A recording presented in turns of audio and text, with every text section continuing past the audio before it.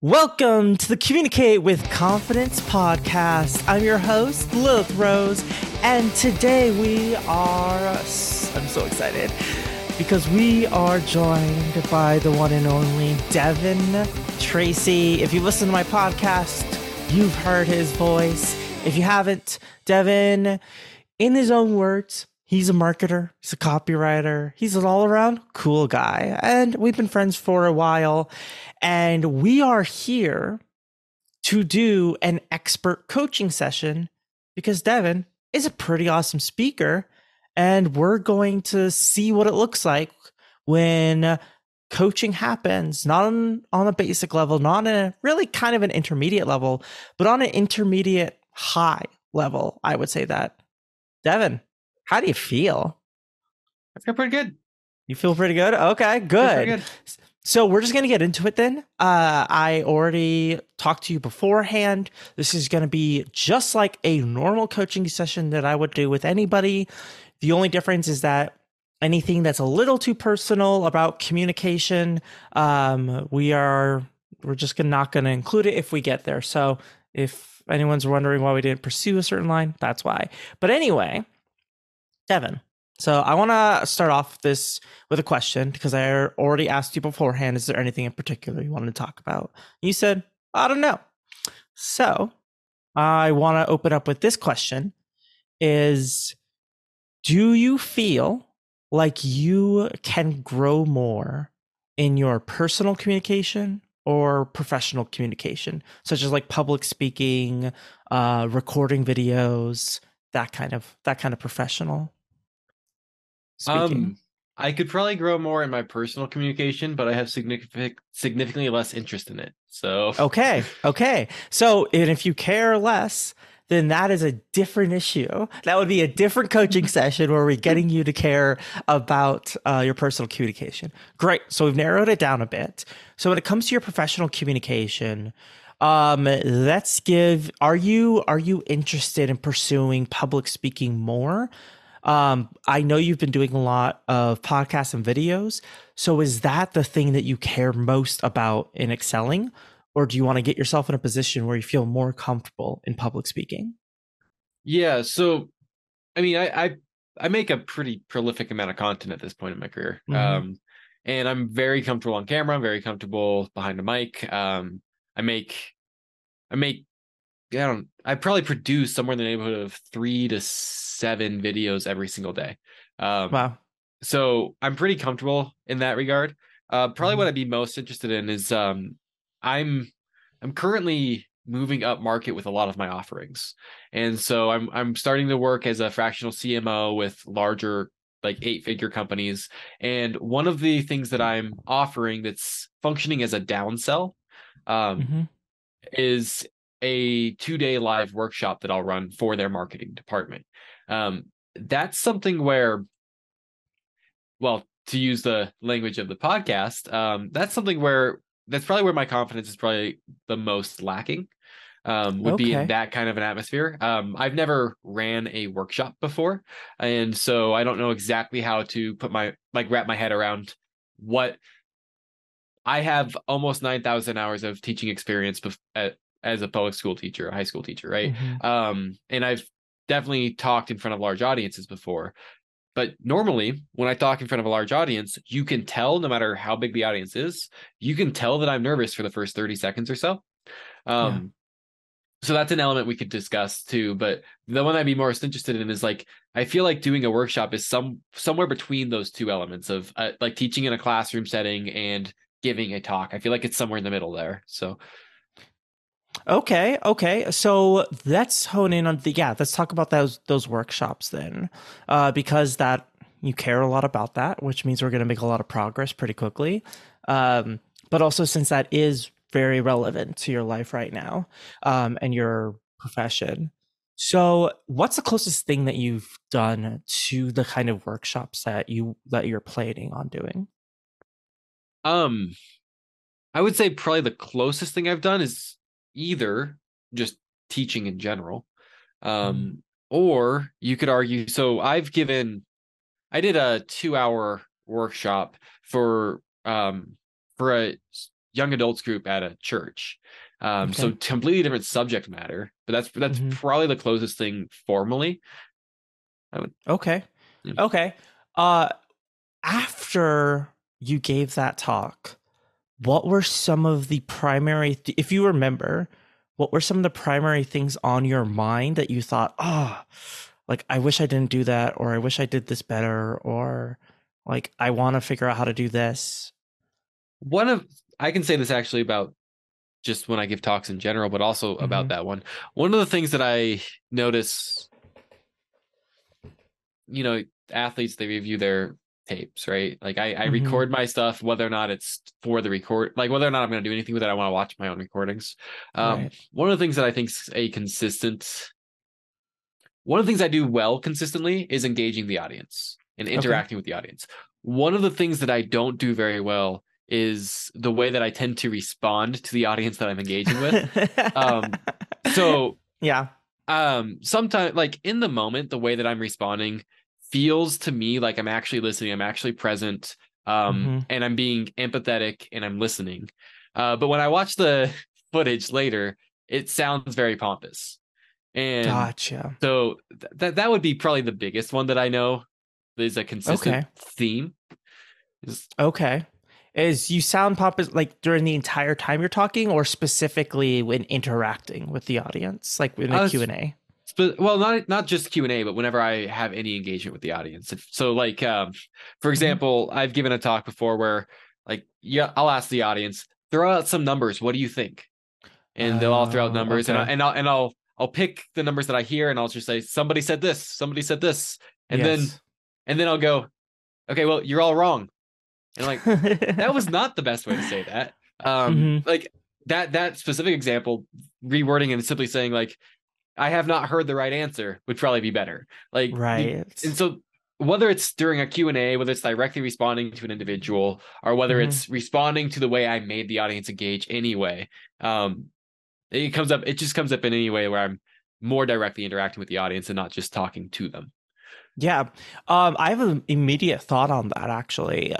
When it comes to that kind of interaction, let's use that example of the numbers. Mm-hmm. You people call out numbers, and something that I have done in the past is try to, if someone's wrong, try to compliment them on their answer, even though they're wrong. So say, oh, that's actually like that is a good idea. Like I understand the idea of where that's coming from. And like try in a way, what that does is that it breaks a bit of friendliness and it shows that you're there to help them grow, not there to teach. And it's we are working together on this. It's not me telling you what to do. And so I try to find when I'm speaking, I try to find every opportunity I can to tell the audience, oh, yeah, that's a great idea. I like the way you're thinking. I like the way that thought came about. And like, were you thinking this? Like, what was your thought process behind that? Was it just a random guess? And it's just a random guess, you laugh at them and go, oh, that's actually pretty close for a random guess. Like, good job. And I have found that way that also helps me too, and have a little bit more humility in in just the entire process of speaking. Because I don't know about you, but I tend to have a very big ego when I'm on stage and I have a mic in my hand. And so I have to build in ways to force my ego to come down and force myself to have some humility, because after the talk you feel fine. You're like, oh, of course, I don't want to sound that way. I don't want to be that way. That's not my intention. But while you're holding that mic, Mm-hmm. that's an entirely different situation. So, do you think that that is something actionable, something you could work in? In that specific example, probably not. In Okay. many examples, yes. But so like I could think in that so the Hmm. the reference that I'm making is how many pieces of source material do you think we have for this? Everyone Okay. throws out a whole bunch of numbers, and it is a random guess, right? Hmm. And I'm building to a point, so we're doing this several times in a row, and Hmm. then the last time that I ask it, the numbers have been in like the single digits, And the last time that I ask it, it's clear by the framing that I've built up this point to, oh, this one's going to be outrageous. And so Yeah. then people start making guesses like 1,000 Mm-hmm. and 5,000, or just a couple hundred because that would be wild. And Yeah. that's the kind of point where I could go and I'm like, you guys get it. You know exactly what the point is here. But Mm-hmm. here's the kicker. It's actually in the tens of thousands. Yeah. And so I could see that at that point in it. Um, but I do think that specific example is just it's like a script modification because I know I'm going to get Mm-hmm. there if I give that talk. And so it's just like, Right. don't tell the entire audience they're wrong. Um, like, Exactly. rather than Exactly. like just say something different to the effect of like, yeah, I haven't heard the right answer yet, Mm-hmm. or this is going to surprise you, but like something like that. That's exactly what I was going to comment, was that that is a way to tell the audience they're wrong, is to go, can you believe it? You're all completely wrong. Completely, not even close. None of you. And it's not a you're wrong, it's a shock factor. It's a headline that you can't believe that this is that you're wrong about this. Yeah, I can see that. I know that. I think also looking back on it, if you have a workshop that you're giving and you have, let's say, an intro where you interact with the audience, Mm-hmm.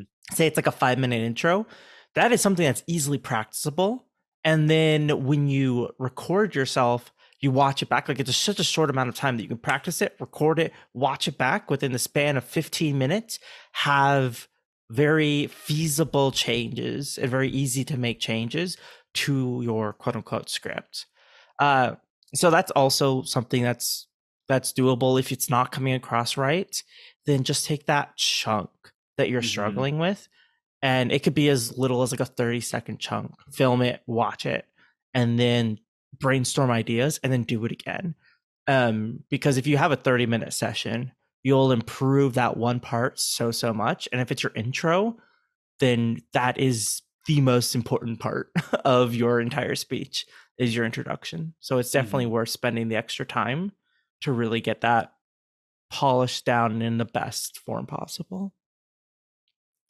Cool, great. Is there anything when it comes to that specific topic? Is there like any other scenarios or any other aspects of that that you want to brainstorm ideas? So I'm trying to remember. I don't think I'm going to be able to remember the particulars around it, but Okay. leaning more into like um, Q&A slash workshopping, so there's real dialogue going. Mm-hmm. Um, I can't remember the particulars now because this was a year and a half ago.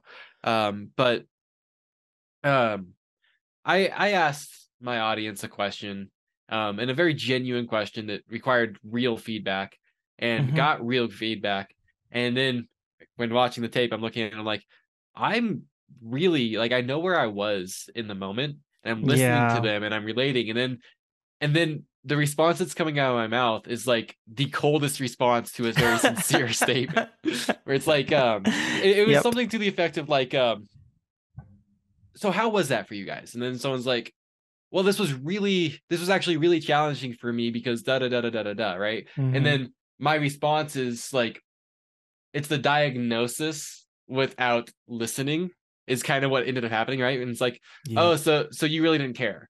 Like that's like what I'm like, and it just I Mm-hmm. know where I was, but I also hear it back and I'm like, I'm willing to bet that probably somewhere around 20% of the people who responded to my questions in that workshop felt alienated by my response. Yeah. And so that would be an overall area that would be worth figuring out, I suppose. Mm-hmm. Yeah. I think another strategy to look at like this, and I think this also relates back to our last what we were talking about before this. What so a piece of advice that a lot of public speakers get and have given is look at someone in the room who's nodding along with you, who's super pumped to see you speak, who's applauding, who's laughing, and focus on them and then talk to them. You know, it's a bit of like it's a very common beginner speaking point, especially like if you go to like the speech 101. that, I mean, that will only get you so far. And especially if you're looking to level up. When it comes to this specific uh time and this specific example, something that might help is looking at the person asking, or maybe even someone else. If you don't know the person asking, if for some reason the person asking rubs you the wrong way and just there's something about them and you can't diagnose in the middle of speaking because it's too much going on, simply find someone else to answer the question to. So someone else that you can immediately just like, I'm friends with you, I'm hanging out with you, and I'm answering your question, and I'm just chatting with you. And that is something that I have taken, and especially when it's a hard topic, like when I gave mental health talks to teenagers and a teen asks a very difficult question and difficulty looking them in the eyes and talking to them because the pain was too big, I would look at somebody else and I just focus on someone else and I'd give the answer to them.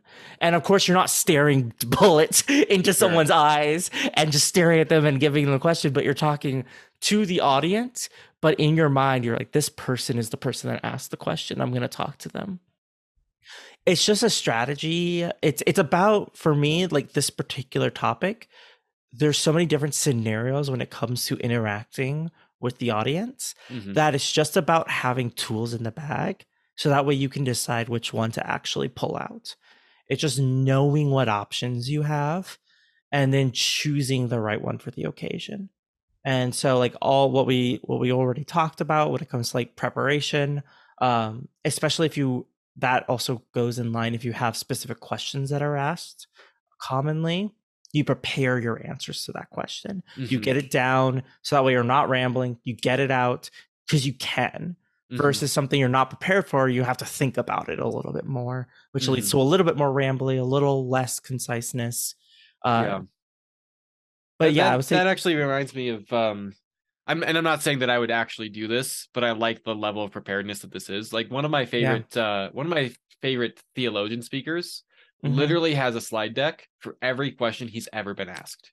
And so and so it's at a point now, if you go and you watch him live during the Q&A, every single question he'll pull up a slide deck and he already has, and it's like there's a level of like master authority that presents where it's like you're not going to ask me a question I haven't already figured out the answer to. Right. And I'm not saying that I would pull up a slide deck to answer every question, but the idea of being able to and knowing that I have that much to back, I strive to get to that level of preparedness. Yeah, exactly. And it will naturally happen. For me, it probably happened after like 30 talks. I started feeling very confident in some of the very common questions I was asked.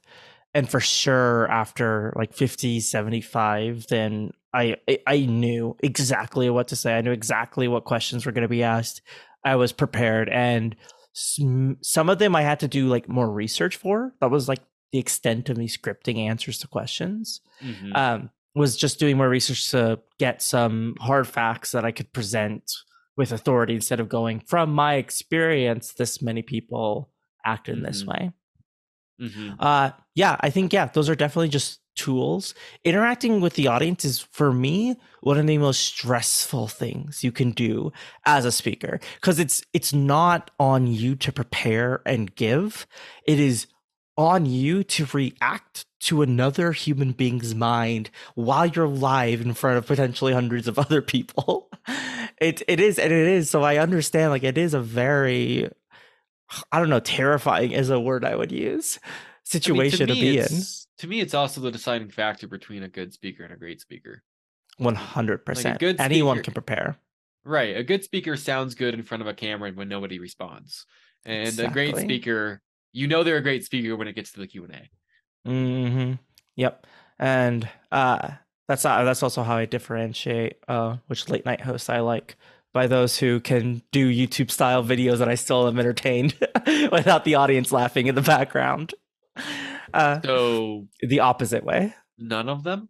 That is a different topic for maybe a different podcast. So yeah, talking about audience interaction, I also want to make sure during this time, unless there's something pressing with audience interaction, I also want to talk about the workshops themselves Hmm. because that is something that is important and pressing. Yeah. And I'm going to make an assumption, tell me if I'm right or wrong, that you experience nervousness thinking about starting to do them. Um, and in your past, you've experienced nervousness up to speaking. And once you start speaking, that nervousness dies down. Is that Um, accurate? so I had a student ask me this once about public speaking, and Mm-hmm. I think I gave the student the best answer I've ever given about what's true about me. Mm-hmm. Because the student just asked, Mr. Tracy, do you get stage fright? And I'm like, no, until about 30 seconds before I walk on stage. Then yes, for about 30 seconds after I get on stage. Then Yep. no again. Like there is like a minute time frame where I am Mm-hmm. incredibly nervous. I have high Yeah. anxiety, but Mm-hmm. it doesn't register until like right before the MC starts the introduction. And then Yep. it's like, okay, now I'm nervous. I'm not really nervous ahead of time. Mm-hmm. But it's literally moment of is when I start to feel nervous. Yeah. Okay, I relate to that. That is so there's a couple things, and I want to also know like what you've done as well as we go through this. Uh, for me, with when it comes to that nervousness, because I still have that. I've always had that. Mm-hmm. Um, what I did was I controlled as much as I could about the environment. And that included my own routine before, like my checklist of things that I had to do that were non-negotiable of what I had to do before a talk and how I prepared myself going up to speak. And have you tried any of that? Any elements of that? Um, I'm just gonna simply say no. Okay, and I'm like kind of Okay, laughing to okay. myself because of the situations I've been in. Uh, Mhm. but yeah, no, Okay. not really. Okay. So I think there's a couple things. One, I was always absurdly early. I was always like at least an hour early to my talk. Uh barring any kind of accidents or traffic conditions, which did happen once. And I ran up on stage as they were ready for me. Uh, but getting early is always the biggest thing because you have plenty of time to prepare. You can think about your talk, you can go over anything, you're not distracted. Um, I would say also like having the routine, like my routine was as simple as drink plenty of water before the event. When you get to the event, find the organizer, get all set up, do a mic test, make sure all the AVs working correctly, walk around the place I'm speaking, both on stage and off stage, to get a feel for how everything looks and um, feels, and like how it hear like how well people can hear you from the different parts of the state, from parts of the audience, and this varies, of course, depending on the layout of the area. But even something like a room you can really see the differences depending on where people sit around just like a normal room. If there's a window, does light stream through here? Like just some subtle things. I always went to the bathroom, blew my nose, drank more water, and I had a bottle of water on stage with a podium. And 30 minutes before, usually 30 minutes before, I was sitting, just going over my speech, making sure I knew what to do, um, and just thinking about the people that I would talk to. And right before people were announcing me, I just did like a quick meditation, controlled my breathing. I like sat forward, just like, like keeping myself in a bit of a pose for any of the video viewers. You can just see my forward leaning motion. And that was the pose that helped relax me. But there's nothing specific to it. I also started including power poses when I went to the restroom. I just started, doing the V shape and stretching out and, doing some like boxing or whatever. And then when I walked out, I knew exactly where I was walking. I walked to that spot. I shook hands with the MC, picked up the mic, and I took a deep breath, and I looked out to the entire crowd before I spoke. And the biggest thing for me um was a biggest probably change that I made was not speaking until I was ready. They can wait for you. They can wait 3 seconds for you to talk. It's a long time, but that was my routine. It Mm-hmm. still is to as much as I can. Like when it comes to like video speeches and stuff, things change. How does that sound? Are there elements of there and of that you want to take? You want to expand upon anything? I like the idea of like, I mean, I did this the last time that I spoke in front of a large audience, where I the stage was changed on me day of. Oh, Um, right. right. Yes. And so then I'm in the middle of a circular stage. I'm using air quotes because there was no Mm-hmm. stage. Yeah. And there was like equipment for the band blocking any pathway to move. Like it was a Mm-hmm. horrible setup, and it was literally changed day of. Um, and one of the things that I did that effectively recentered me and also I think captured a level of authority that had been lost due to that was I went up on stage and I started moving stuff. I moved this and I Yeah. moved that and I put some stuff down. I looked at it and I had already been introduced. And I probably spent a good 10 seconds not talking Yeah. because they messed with me so much. And Mm-hmm. so then once I'm ready, I look around and I'm just like, hmm, the entire audience was silent. Yep. Cool. Yep. They're ready for me. Like, Mm-hmm. so I like that element of it. I find it interesting because you talked about power poses that you also intentionally took a pose that's kind of the opposite of a power Yes. pose. Yes. Because it's you said it was calming to you. Yes. That's interesting. I mean that makes sense though, because like I mean you effectively got yourself closer to the fetal position, which is Exactly. a very comforting position for humans. Yes. That makes sense. I The think airplane crashing position. I think one of the struggles in like modifying between a talk to like a workshop is the it seems like it would be it seems like it would be harder to control a lot of those elements. Um but I don't know if that's a limiting belief in my own head or if that's actually a practical concern. So Mm-hmm. um yeah, so like in my mind, like I'm doing a workshop for a large company, so they found the space that they're going to have their team in. Um, do we have access to that space 20 minutes beforehand? I don't know. Yeah. Depends on the company to a degree, but then it's like, well, could I tell them I have to have access to that space beforehand? Probably. Yeah. So this is where I'm like, I don't know whether this is limiting belief and whether this is practical, but Mm-hmm. Yeah. If you can, write it in your contract. I wrote yeah. what I needed in the contract of Mm-hmm. my speeches. And sure, like I had a bottle of water, a podium, and a wireless mic. And if you have any issues providing these, let me know 30 days beforehand. And what that did, I never, of course, like took it out on anyone who forgot about that. Sure. But the point of that was to impress that I know what I need in order to give a good speech. And so I'm going to make sure, because I care so much about how good this speech is, I'm going to make you sign an agreement that I'm going to have a bottle of water, a podium, and a wireless mic. Like it's thinking a little bit of like two steps ahead of this isn't just a comfort. This is ensuring that you get the maximum amount of value for your money.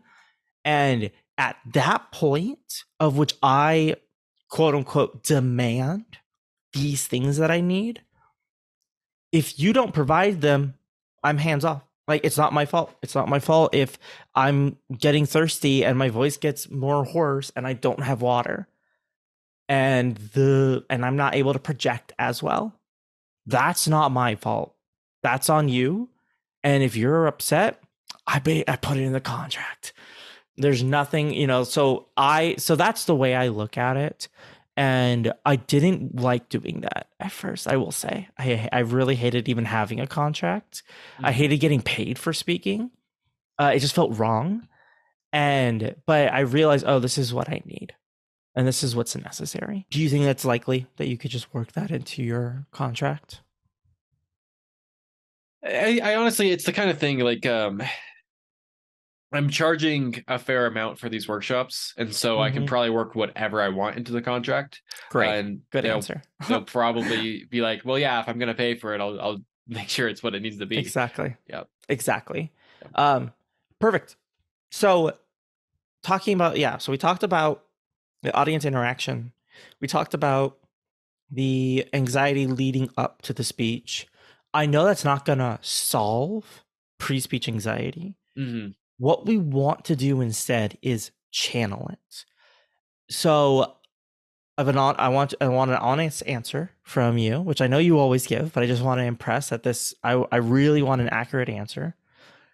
On a scale of 1 to 10, how good do you think that your intros are? Your introductions? Like a 4. Oh, okay. I was prepared for you to say 7, and I was gonna say you can't say 7. That was actually really surprising. Okay, perfect. That gives us an area to really work on. So the other I thing about actually think pre-speech, my intros are probably the weakest part of my talks.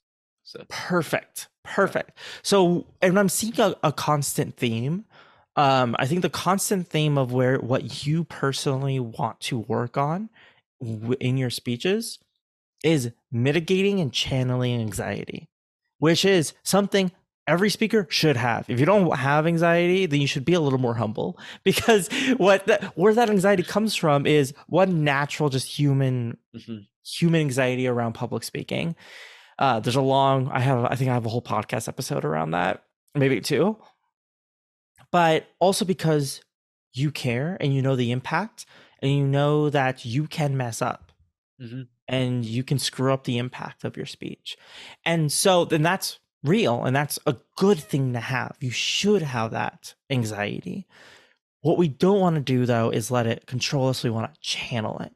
So the way I look at pre talk anxiety and introduction anxiety is I look at how to mitigate it as much as I can through my routine, where I'm not paralyzed, where I can act, where I'm just nervous. I want to reduce it to nervousness instead of anxiety. I want to create the differentiation. And that's subjective. That's different for everybody.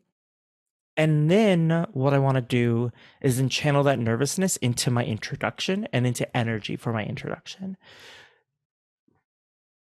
What's necessary for that to work is to have a polished, clean, and memorized introduction. You need to know your introduction off the back of your hand. You need to be saying it in your sleep. So when we're talking about do you outline your introductions? How do you usually do them? Um, I mean, I outlined my overall talk, um, Okay. but I don't even know if I have a decent answer to that question, Okay, frankly. so the first thing we're gonna do then is I'm gonna give you. I know I've already sent this to you a while ago, but I'm gonna resend you my speech outline, and that breaks the introduction into 5 parts. You have your hook, which any kind of story, question, shocking statistic, anything like audience interaction. I usually start with stories. Yep, that's a great way. You're also stories are easy to start with too, because if it's a story about you, you know it. If it's a story Hmm. you heard, then you just need to know how to tell it. Hmm. Stories are they people love them, and I start most of my speeches with stories, either that or a question slash audience interaction. Um, Almost never a shocking statistic because I just found that those don't work as well for my personal speaking style. Yeah. I've seen people that do them well. So we start off with a story and just walking you through. I'm gonna just walk you through the parts of the introduction, and then we're gonna talk about how we channel our nervousness into the parts. So I think it's a little obvious how you channel nervousness into energy with a story, is that you're excited to tell this story. And you're telling the story from your past, from your hopeful future, from your present, whatever it is. You're telling this, and you are a passionate storyteller, maybe like an old man around a fire, or you are an excited announcer telling about this amazing thing, whatever the tone of the story is. Thinking about what is the energy I want to give off, and then great, now I'm going to push my nervousness into being excited or sorrowful or passionate or like whatever that is. I'm going to try so hard to create that emotional impact and give off that emotional delivery. Some people have to try harder than others. I have to try pretty hard in order to have that, because I can be fairly just plain if I don't channel energy into something. I just kind of talk. For example, I'm excited to record this podcast, so I'm channeling my excitement into this and ignoring my nervousness about creating a good final product. After we have our hook, then we have our introduction of the topic. So this is what we're talking about. Usually that's pretty short, simple to the point. Then we have our significance around. We have our credibility. Then we have an optional statement of goodwill if what you're talking about needs that. And then we have our outline of main points. That's the typical introduction that I have been doing for almost 10 years. So when we're looking at that, I like to, if I'm especially want to focus on the nervousness, I go, okay, I'm channeling the nervousness into this type of energy while I'm telling the story. Leading into, and if I'm still experiencing nervousness after the story, if the story is maybe shorter than 30 seconds, I go, okay, what emotion am I exuding during the introduction of the topic, and how am I putting that nervousness into energy for that? And if it's still lasting, then we go, okay, the significance, this is important. I find it incredible. I find that the easiest place to actually channel my energy into, because it's important. You're talking about why this is so important, and you want to impress that upon people.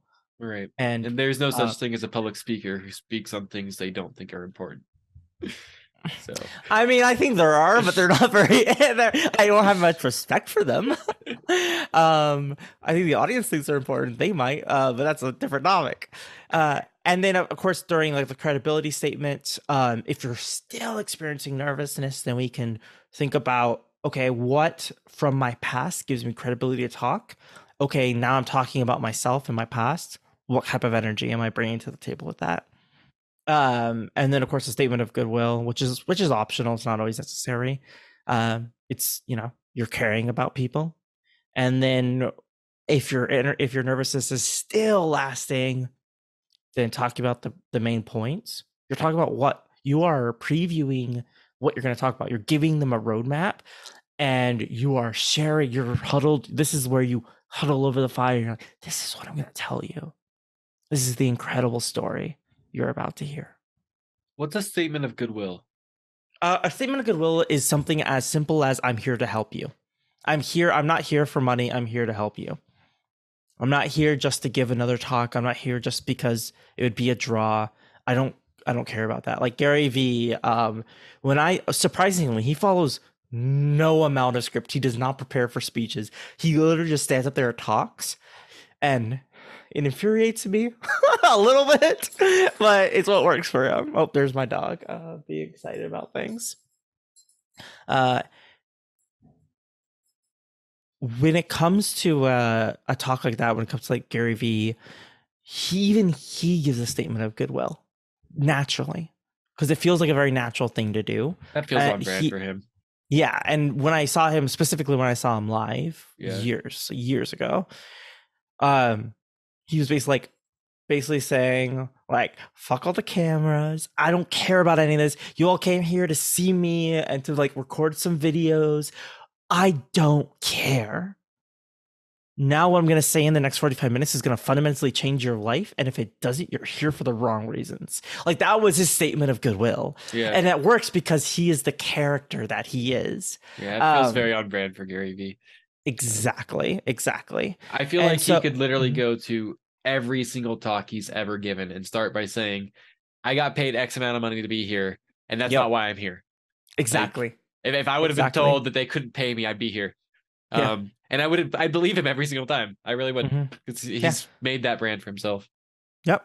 And as far as I know, too, I haven't followed him in a while, but he used to be very open about how much he gets paid to speak too.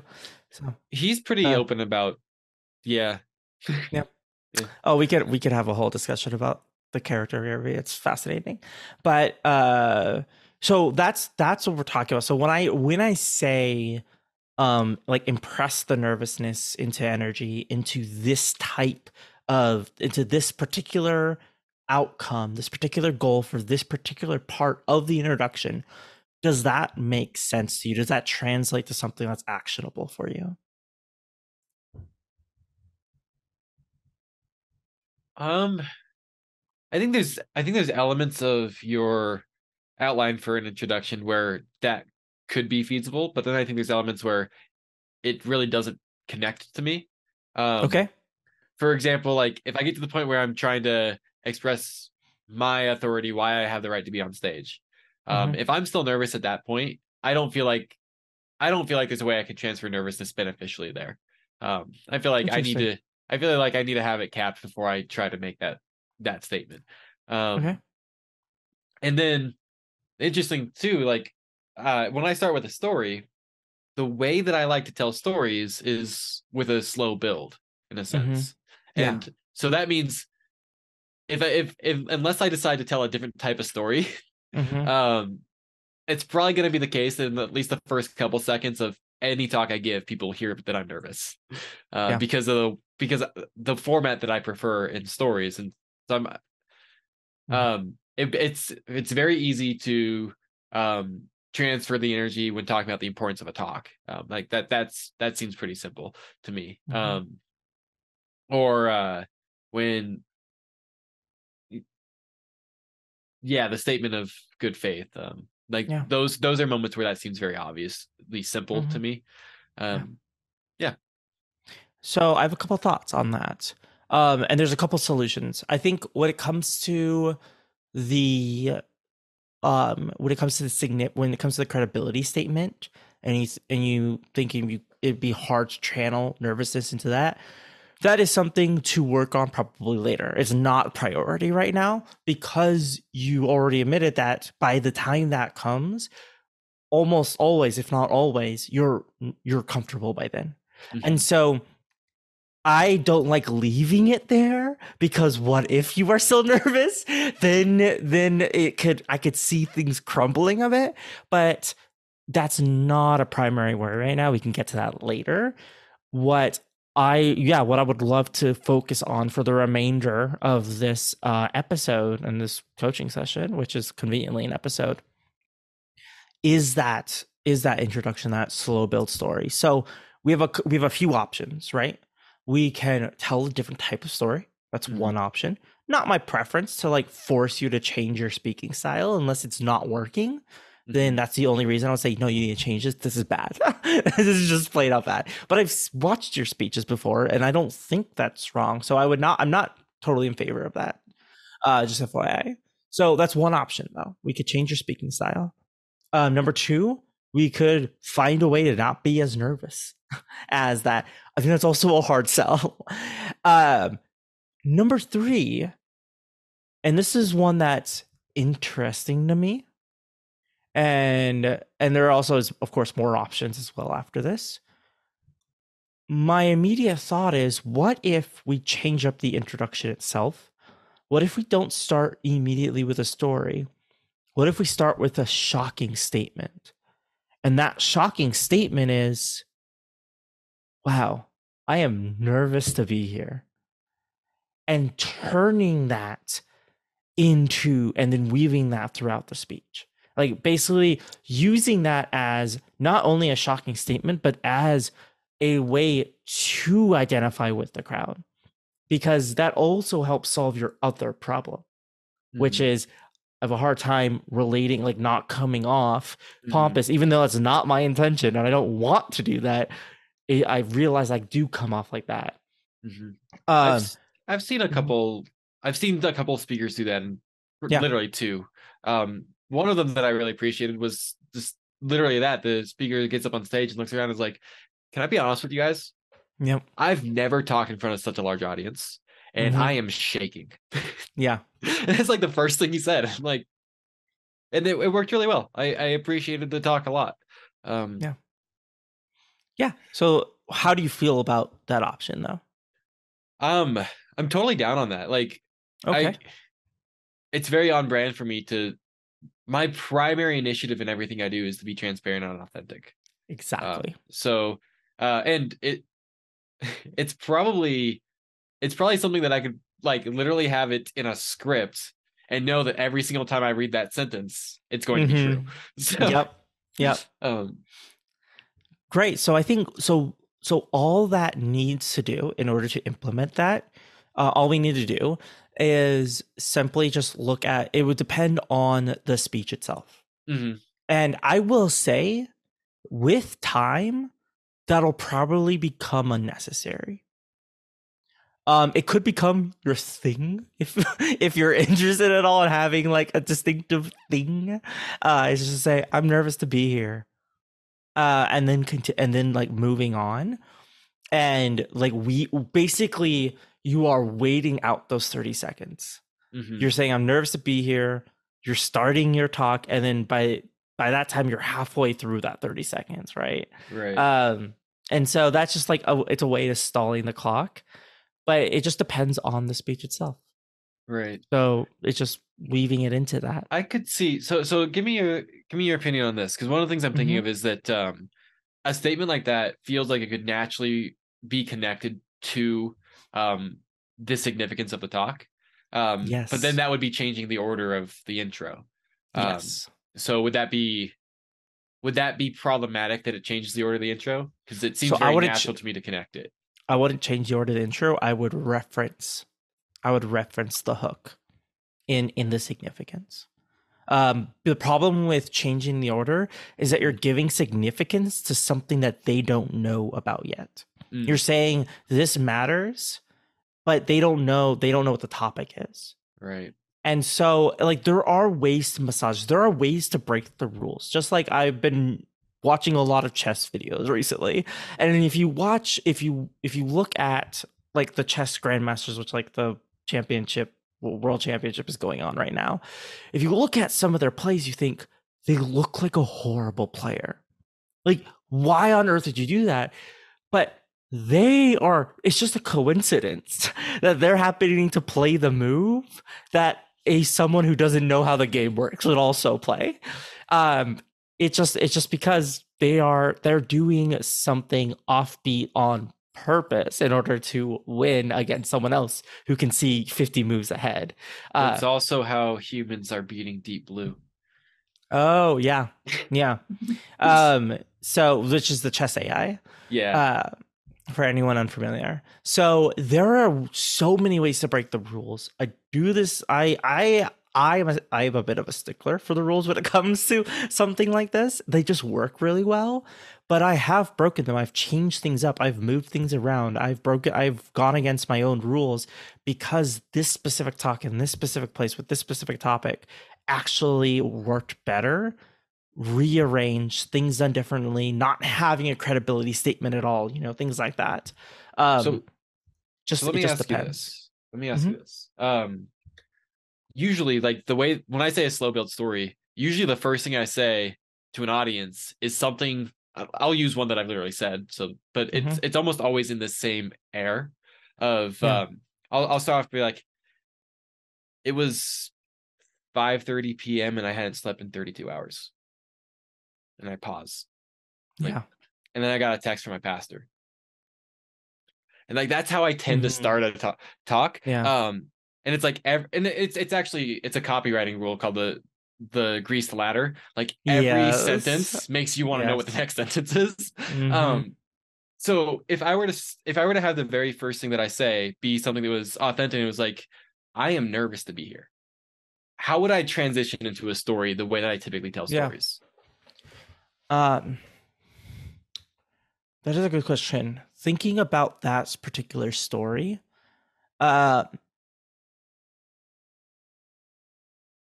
I mean, there are some a little there's a little there are some like standard ways of doing it, things that you've probably heard before, which is something like, "Oh, I'm nervous to be here," and but honestly, that is not any. This nervousness doesn't compare at all to, and then like going into like the story.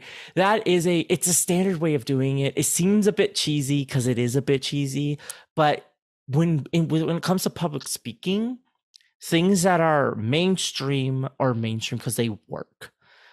People saying, "Can I get a woo?" and people go woo. Why do people do it? Because it works. Mm-hmm. Do I hate it? Yes. Do I do it? No. Why? Because I'm a bad speaker. No.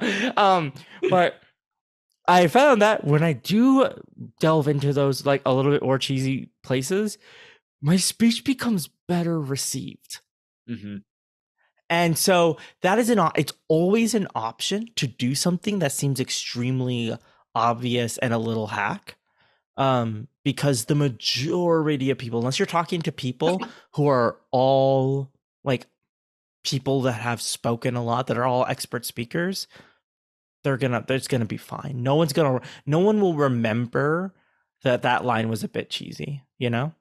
So yeah. that is the immediate option I can think of. I think I would have to sit down with your story, with your full outline in order to come up with something a little more elegant. Mm-hmm. But you could, I mean, there's also the option of simply going, "Wow, you all look incredible. I am nervous to be here. Like, this feels incredible." And you turn to a positive and you go, "Okay, so get this. It was 5 a.m.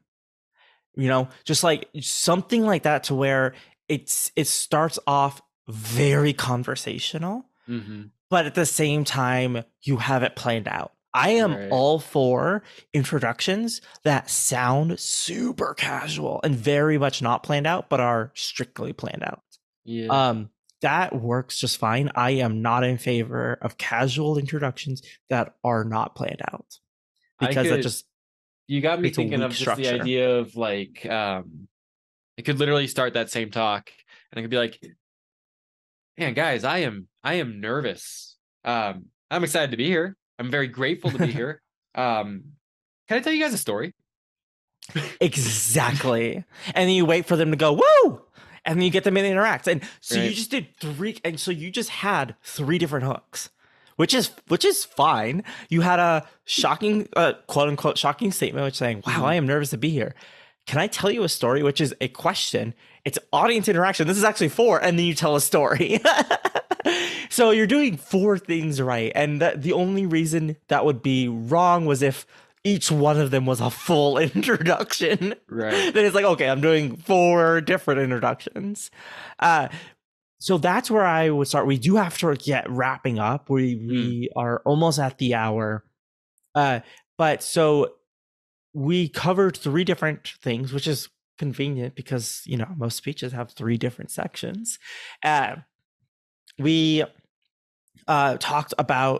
talked mainly about the nervousness, and but we also talked about contracting in what we need. We talked about audience interaction and how to bring some humility to audience interaction, because it's very easy to have an ego with that. Does not mean you're a bad person. It just means that we're human beings, and having an ego feels nice. And somebody gave me a mic and put me in front of an audience. And exactly. That's ego producing. That's their problem. That's not me. That's not on me.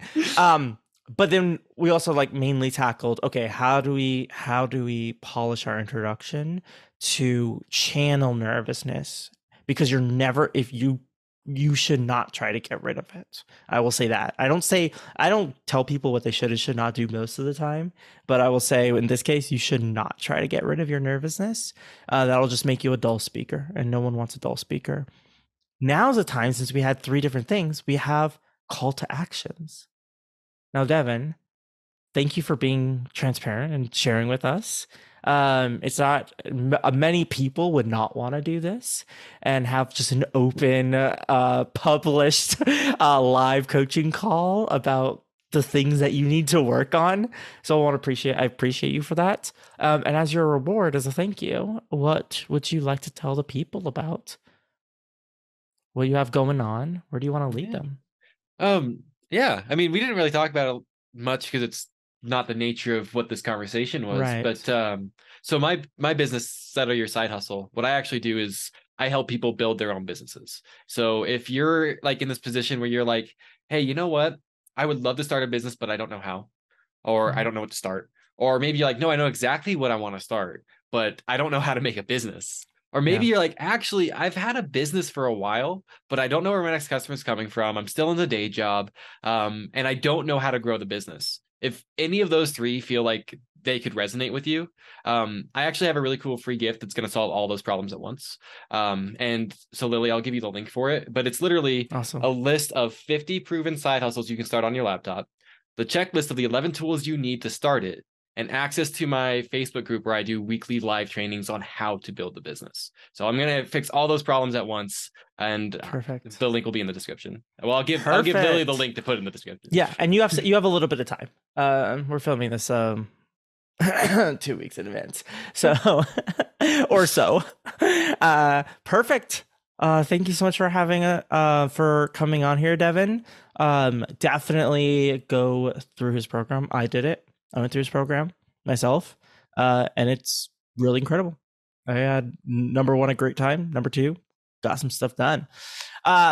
So we are going to be back next week with some just solid communication content, talking about, conveniently, I had already planned this before we talking about your intros and outros, specifically about concluding with power, which is a topic I've touched on before. Want to get deeper in there. So stay tuned for that next week. In the meantime, you can rate the podcast on iTunes and now Spotify as well, which is the far and away the best way to actually support the podcast you like. So rate every single podcast you listen to. It's the least you could do for them, honestly. Every podcast you listen to, every podcast you like, go ahead and rate them. We'll be back next week. And in the meantime, find one way to communicate with confidence today.